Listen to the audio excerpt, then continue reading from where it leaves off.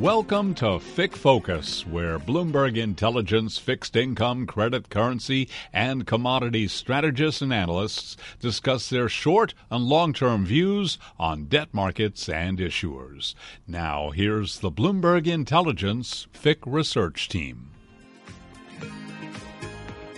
Welcome to the FIC Focus podcast. I'm Ira Jersey, the chief U.S. interest rate strategist for Bloomberg Intelligence, the research arm of Bloomberg LP. With me today, we go off the campus to Lauren Goodwin, who is an economist and strategist at New York Life Investments. Lauren, thanks very much for coming on the FIC Focus podcast. It is absolutely my pleasure. Good CPI morning to you. That's right. Yeah, we're recording this on the 10th day of February 2022, where we received the highest CPI print since 1982, February 1982, to be very precise.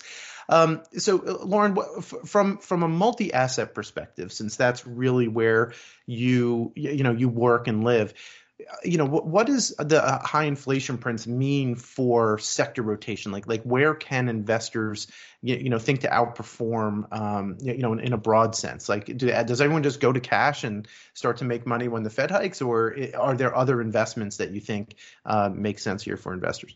Oh my gosh, what doesn't, the highest inflation print in many investors' lifetimes mean for rotation? It's a big deal. No, we shouldn't all move to cash, although we do expect a fair bit of volatility. I mean, inflation, when it comes down to it, equals financial tightening or financial conditions tightening, and that's really important for rotation. But from our perspective, this is still a market environment where investors can be successful, but it's more in the stock picking, the bond picking, looking specifically at earnings, which securities and companies are able to pass through higher prices, that type of thing. And it's also about that frequent leadership rotation. And so we're being in our portfolios very tactical, for one, and then still leaning pretty heavily into cyclicals. And, as inflation starts to peak, financial conditions tighten, and earnings start to slow, then we'll be thinking more defensively. But for now, this is still sort of a hot, interesting economy to be investing in.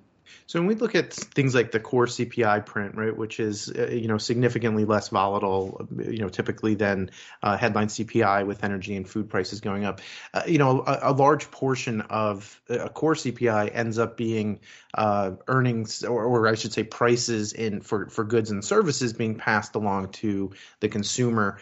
How long can that happen? So you mentioned financial conditions a couple of times, but in your thinking about when those financial conditions roll over and when we might see some additional volatility, is there a point where companies have to stop raising prices because they get the pushback, right? Is this a typical, we're both economists, right? Like when you get your typical move up the up in price, you obviously move down the demand curve typically. And at what point do you think that there's kind of I don't want to say a buyer strike, but where does that really affect real growth rates, I suppose? Because real growth hasn't completely rolled over here yet. And I think that's one of the things that the Fed has going for it, right, is that you have high inflation, but also real growth rates continue to be positive. You don't have significantly slowing real wages quite yet, but that might be coming. And is that something that concerns you? Yeah, there is a circumstance in which companies can keep raising prices for longer. I was going to say forever, but that's definitely not true. That circumstance is one that looks a little bit more like a traditional wage price spiral, and it's a very scary circumstance, which I think, fortunately for the U.S. economy, we're very unlikely to see. But I just want to pay lip service to the fact that you can actually have prices move up for longer, even if customers don't like it. I don't think that's the circumstance that we have here. In fact, I think we're 3 to 6 months away from companies having had sort of their shot to raise prices. I got a very very thoughtful question from a client yesterday, asking, are these price increases even real, or are companies just seizing the opportunity of sort of higher aggregate inflation figures to sneak in the price increases that they, maybe haven't had a chance to do over the past 10, 15 years when it was very, very difficult to do? And the answer is, yeah, of course companies are doing that. They're using this opportunity to pass on higher costs and to take advantage of the environment. But in a normal economic cycle, and this cycle is abnormal in so many ways, but I think in this case we probably fit the typical mold where companies get one or two shots. And I think we're 6 months on the outside of companies being able to maintain their earnings in the face of these price pressures. Now, if things work out the way I more or less expect them to, which is that we will see inflation peak in that same 3 to 6 month time period, then you can still have a relatively benign environment where demand is pretty good, prices are starting to ebb. So even though companies can't raise prices anymore, those profit margins are okay. They're probably going to be shrinking, but they're not necessarily going to be contracting. Yeah, I guess the question is is margins, even if margins contract a little bit, right? That it becomes a top line story. So to your point earlier is you want to pick companies that might do reasonably well in an environment where prices are going up, right? So there, you mentioned cyclicals versus defensives, and where you want to be there. When in thinking about allocations either by currency, do you want to be long or short the dollar in this environment with the scenario you just laid out?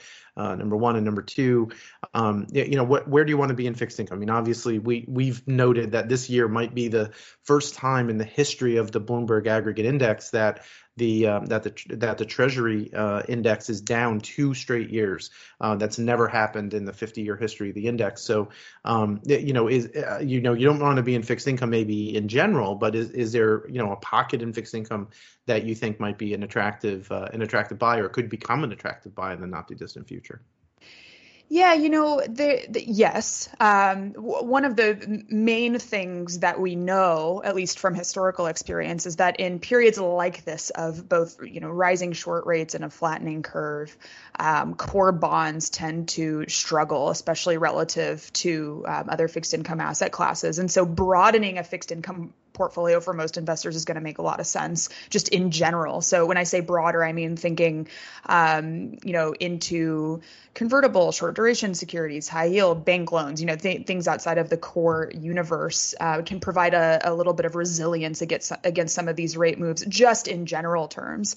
But if you want to think about, which areas of fixed income are particularly attractive, it really comes down to again this Fed story. So right now, the market currently expects the Fed to have to raise rates relatively quickly back to neutral. That is an environment where we should expect a flat yield curve and sort of a lower for longer rate environment, which is lower for longer, higher than they are. Oh, so you brought up you just brought up the dreaded R-star argument, the Fed has to hike to neutral. The neutral rate is a moving target. So how do you define neutral in your thinking? Is there a market measure, or is it the 50 basis point R-star for the Taylor rule that someone like Richard Clarida might have been using in the not too distant past, or is there another measure? Like where do you see neutral, I guess, for Fed funds is the question. Well, I'll first just say that I'll answer the where do we like in fixed income, and we do really like floating rate securities because of that flattening curve story. But when it comes to neutral and the specific nature of your question, all of the above are relevant, right? Because the policymakers are the ones setting the policy, but really we look at market pricing and the Fed's expectation of a neutral nominal rate is around 2.5%. The market says it's probably about 75 basis points lower than that, and that's in the 2017-2018 hiking cycle, that market expectation is what mattered, right? Because as we got closer to, in that case, 2%.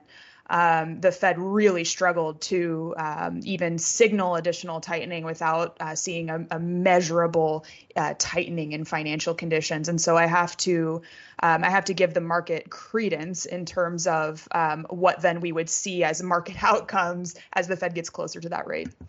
Yeah, so right now, I mean, just so people kind of can timestamp this, it's 10 a.m. in the morning of the 10th of February, and the 2-year, 1-year overnight index swap rate right now, so the 2-year forward 1 year, where the market expects basically the Fed funds rate to be at the end of the hiking cycle in 2 years, is 2% right now. It's exactly 2%. So you're talking about pricing between 7 and 8 hikes, somewhere in that range right now, which is obviously would be a lower kind of a lower high, right? So in that trend of that we've had for 40 years in terms of lower interest rates, whether it's in the front end or long-term securities, that would still be well within that downtrend. So I guess one of the questions, and I guess what are the risks that you see to your outlook? Obviously, we are now pricing for 7 or 8 rate hikes, and there were some people who keep on telling me, and I just want to see your opinion of this. The question that I get is, look, if the Fed hikes even 3 or 4 times, the economy is so fragile, there's no way that real growth holds up, and that the Fed's going to have to stop basically right after it starts. Do you think that that's a real possibility, or do you think that the economy is on strong enough footing that the Fed hiking 5 or 6 times matters? And I'll just tell you quickly my view on it. My view on it is I think pacing matters, right? The fact that we're pricing for 7 or 8 hikes is not a surprise to me. In fact, I've been saying that they probably will have to hike that much too. But the issue is pacing, right? If they go 6 times or 7 times this year, I think that's an environment where they make the policy mistake by tightening too quickly, because base effects alone are going to have some effect on year inflation numbers. So the question is, do you think that the Fed makes that policy error and kind of listens to the fear in the market instead of being more reasonable and maybe hiking the 5 times or 4 times that we were pricing in the not too distant future, allowing them maybe to hike another 4 times next year? Well, if the pandemic experience has taught me anything in terms of investing generally, I'm going to channel my inner Kevin Garnett and say anything is possible. But I effectively agree with you, not to make for boring podcasting, but pacing matters a lot here.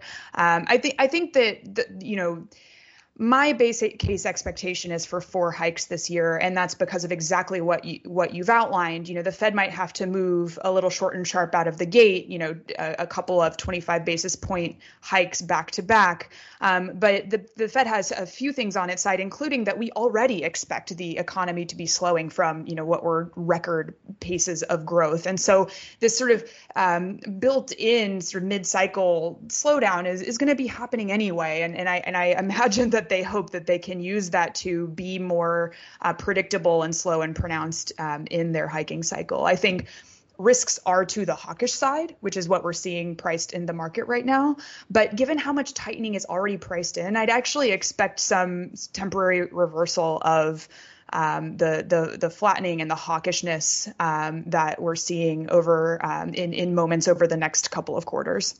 And how do you think about quantitative tightening in this environment? So my supposition has been that quantitative tightening initially might not tighten financial conditions very much because of the fact that the reverse repo facility has $1.7 trillion, just suggesting that there's a lot of excess liquidity available to the financial sector. So you won't necessarily see the efficacy of hikes early on, which might be one of the reasons why they hike more potentially.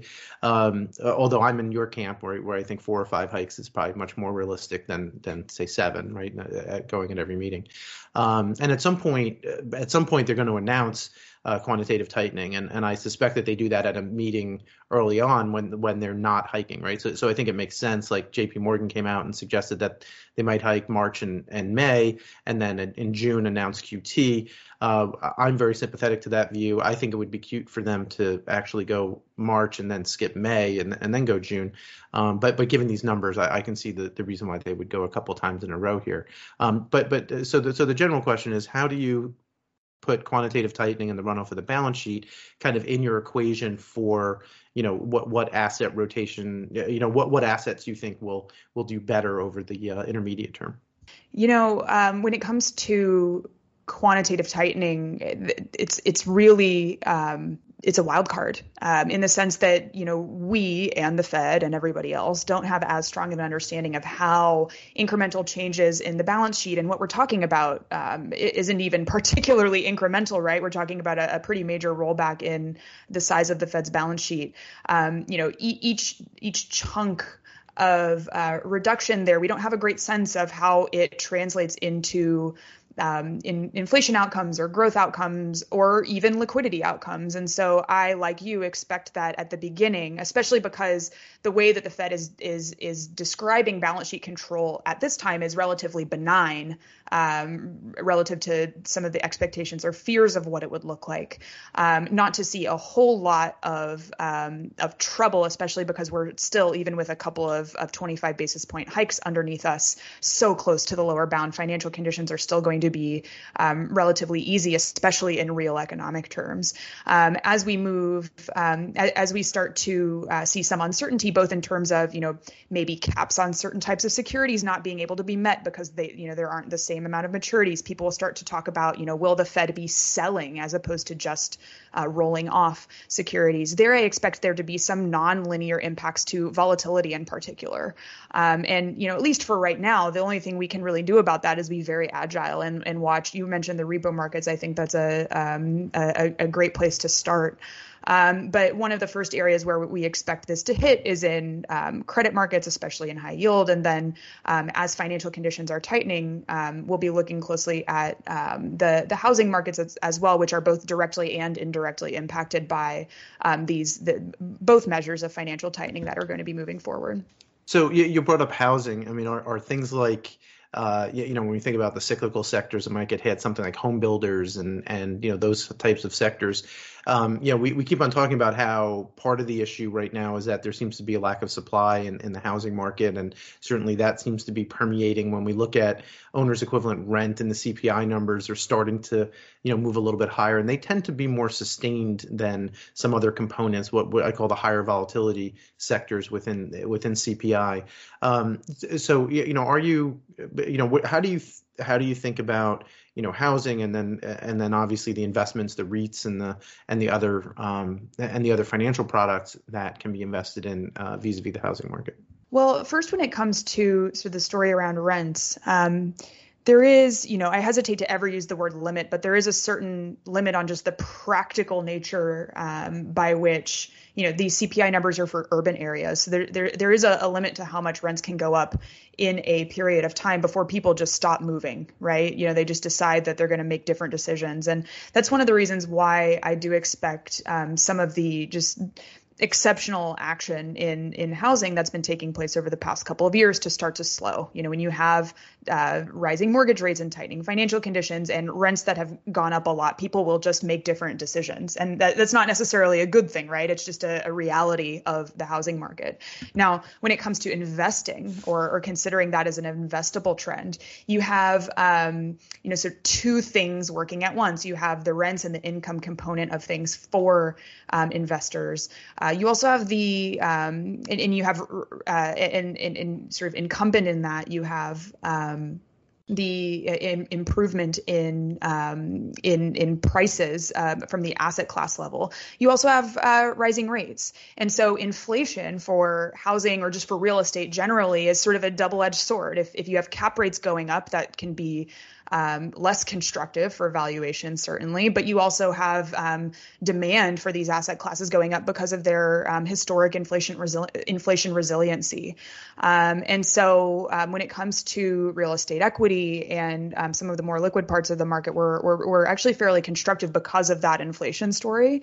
But we expect the degree to which prices are able to rise to cool somewhat. I'll give one tiny caveat, which is that a really interesting thing that we're seeing in sort of the private investing side of real estate is that demand for high-tech capability buildings and energy efficient buildings is resulting in huge price increase ability on the commercial side, because tenants want those spaces. They want to be able to, bridge people in from all over the world into their conference rooms and make this sort of virtual hybrid environment work. Same goes for the energy efficiency piece. It's just a tenant preference that's allowing for much larger income increases in those segments. Great. Well, that was Lauren Goodwin. She was an economist is, I should say, an economist and strategist at New York Life Investments. Lauren, thanks very much for coming on the FIC Focus podcast. Absolutely. My pleasure. So nice to spend time with you all today. And we'll hope to have you back in the not too distant future. But until then, we're going to now go to our Fun Fed Fact segment with Angelo Manolatos. Angelo, we had a repricing of the Fed expectations. I mentioned to Lauren not so long ago that we were now pricing for about a 2% terminal rate, up from around 1.6% just a couple of weeks ago. What do you see in Fed pricing right now? Yeah, thanks for having me on. So at 10:14 a.m. New York time, April Fed funds, which is really that play on the March meeting, is trading at 99.54. So a fully priced print for that March 50 basis point hike that's been all over headlines and talked about by Fed officials is 99.42. So we're more than 50%, theoretically, more than 50% price for actually a 50 basis point move. And through July, the market is fully priced for 4 interest rate increases through the July meeting. And looking at year end, the market's now priced for 6 hikes in calendar year 2022. And the January 2023 Fed funds, which is that kind of year end play on 2022 year end, has sold off 16 basis points today. So post those CPI numbers. So we've seen quite large moves, especially in this current calendar year expectations. Yeah, and obviously along with that has come a pretty significant flattening of the yield curve, 7 basis points today in the 2s 10s curve, and another 4 basis points in 5s 10s. The idea that the curve was not going to flatten. You made a comment in one of our client chats, our multi-strategy chat today, that reminding us that Jay Powell thought that 75 basis points was kind of a normal 2s 10s curve. We're now at 50 basis points on that particular measure. Where are we pricing now for a terminal rate? So you mentioned that we're talking about 6 or 7 hikes by the January of next year. But, like I mentioned to Lauren, there's a lot of people who think that if the Fed goes that quickly, they're not going to be able to go much more. So where are we priced now for kind of a terminal rate, and when could we get there? Is it January and we're done? That would be 7-ish hikes, right? Which is when I noted that the overnight index swap market was currently pricing. Yeah, so it looks like we're going to get there in early 2023, according to current market pricing. Getting there close to 8, not quite 8 interest rate increases through if you look at euro dollars, it's kind of that the M3 contract, so that June contract. So yeah, basically fully priced in by the summer of 2023. But I think the really interesting disconnect is inflation expectations as expressed through CPI swaps, and like you said, the market implied terminal rate. So looking 4 years ahead, that 1 year inflation swap expectation is still 2.4%, which some market participants think that's the market thinks that's fair, and then you have some participants who think that it could even be higher. So we could end up getting into a equilibrium or normal inflation situation that's higher than that. But as you said, and as we see in the market, the market isn't quite even priced for 8 total increases. So either the Fed's going to hike too fast, that's going to hurt the real economy, they're going to stop while inflation is still printing higher, or potentially the R-star, so the neutral real rate that you guys spoke about earlier, is just negative for those scenarios to play out. Yeah, and that's something that actually we've been playing with, building our own version of a Taylor rule using market inputs and suggesting that maybe real rates are going to remain negative for some period of time. Like even if it's only negative 50 basis points, like you said, if the Fed hikes to say 2% Fed funds, which is what it's priced for right now, and inflation remains at 2.5%, that would still imply a negative real yield in terms of front end tips. Now, for the longer term tips market, that could become positive, right? There's no doubt that you can wind up with a tips curve that steepens quite significantly in an environment where inflation's high now and coming down. I would remind everyone as well that tips on a mark-to-market basis can do very, very poorly in an environment where the Fed is hiking, and I think also will underperform pretty significantly as the Federal Reserve starts to trim its balance sheet. That's just a recipe for real yields to move significantly higher. They've already moved higher by about 70 basis points already this year, 60 odd basis points this year, but they could move even higher than that, with 10-year real yields potentially reaching zero by year end, which would be quite a significant negative return for the Bloomberg Tips Index. With that, Angelo, thank you very much for coming back on the FIC Focus podcast. Thank you very much for having me, Ira. And with that, thank you very much for listening. If you have an idea for a guest or topic you'd like us to hit, please hit us up on the Bloomberg Terminal. I'm Ira Jersey on behalf of Lauren Goodwin as well as Angelo Manolatos. Be well.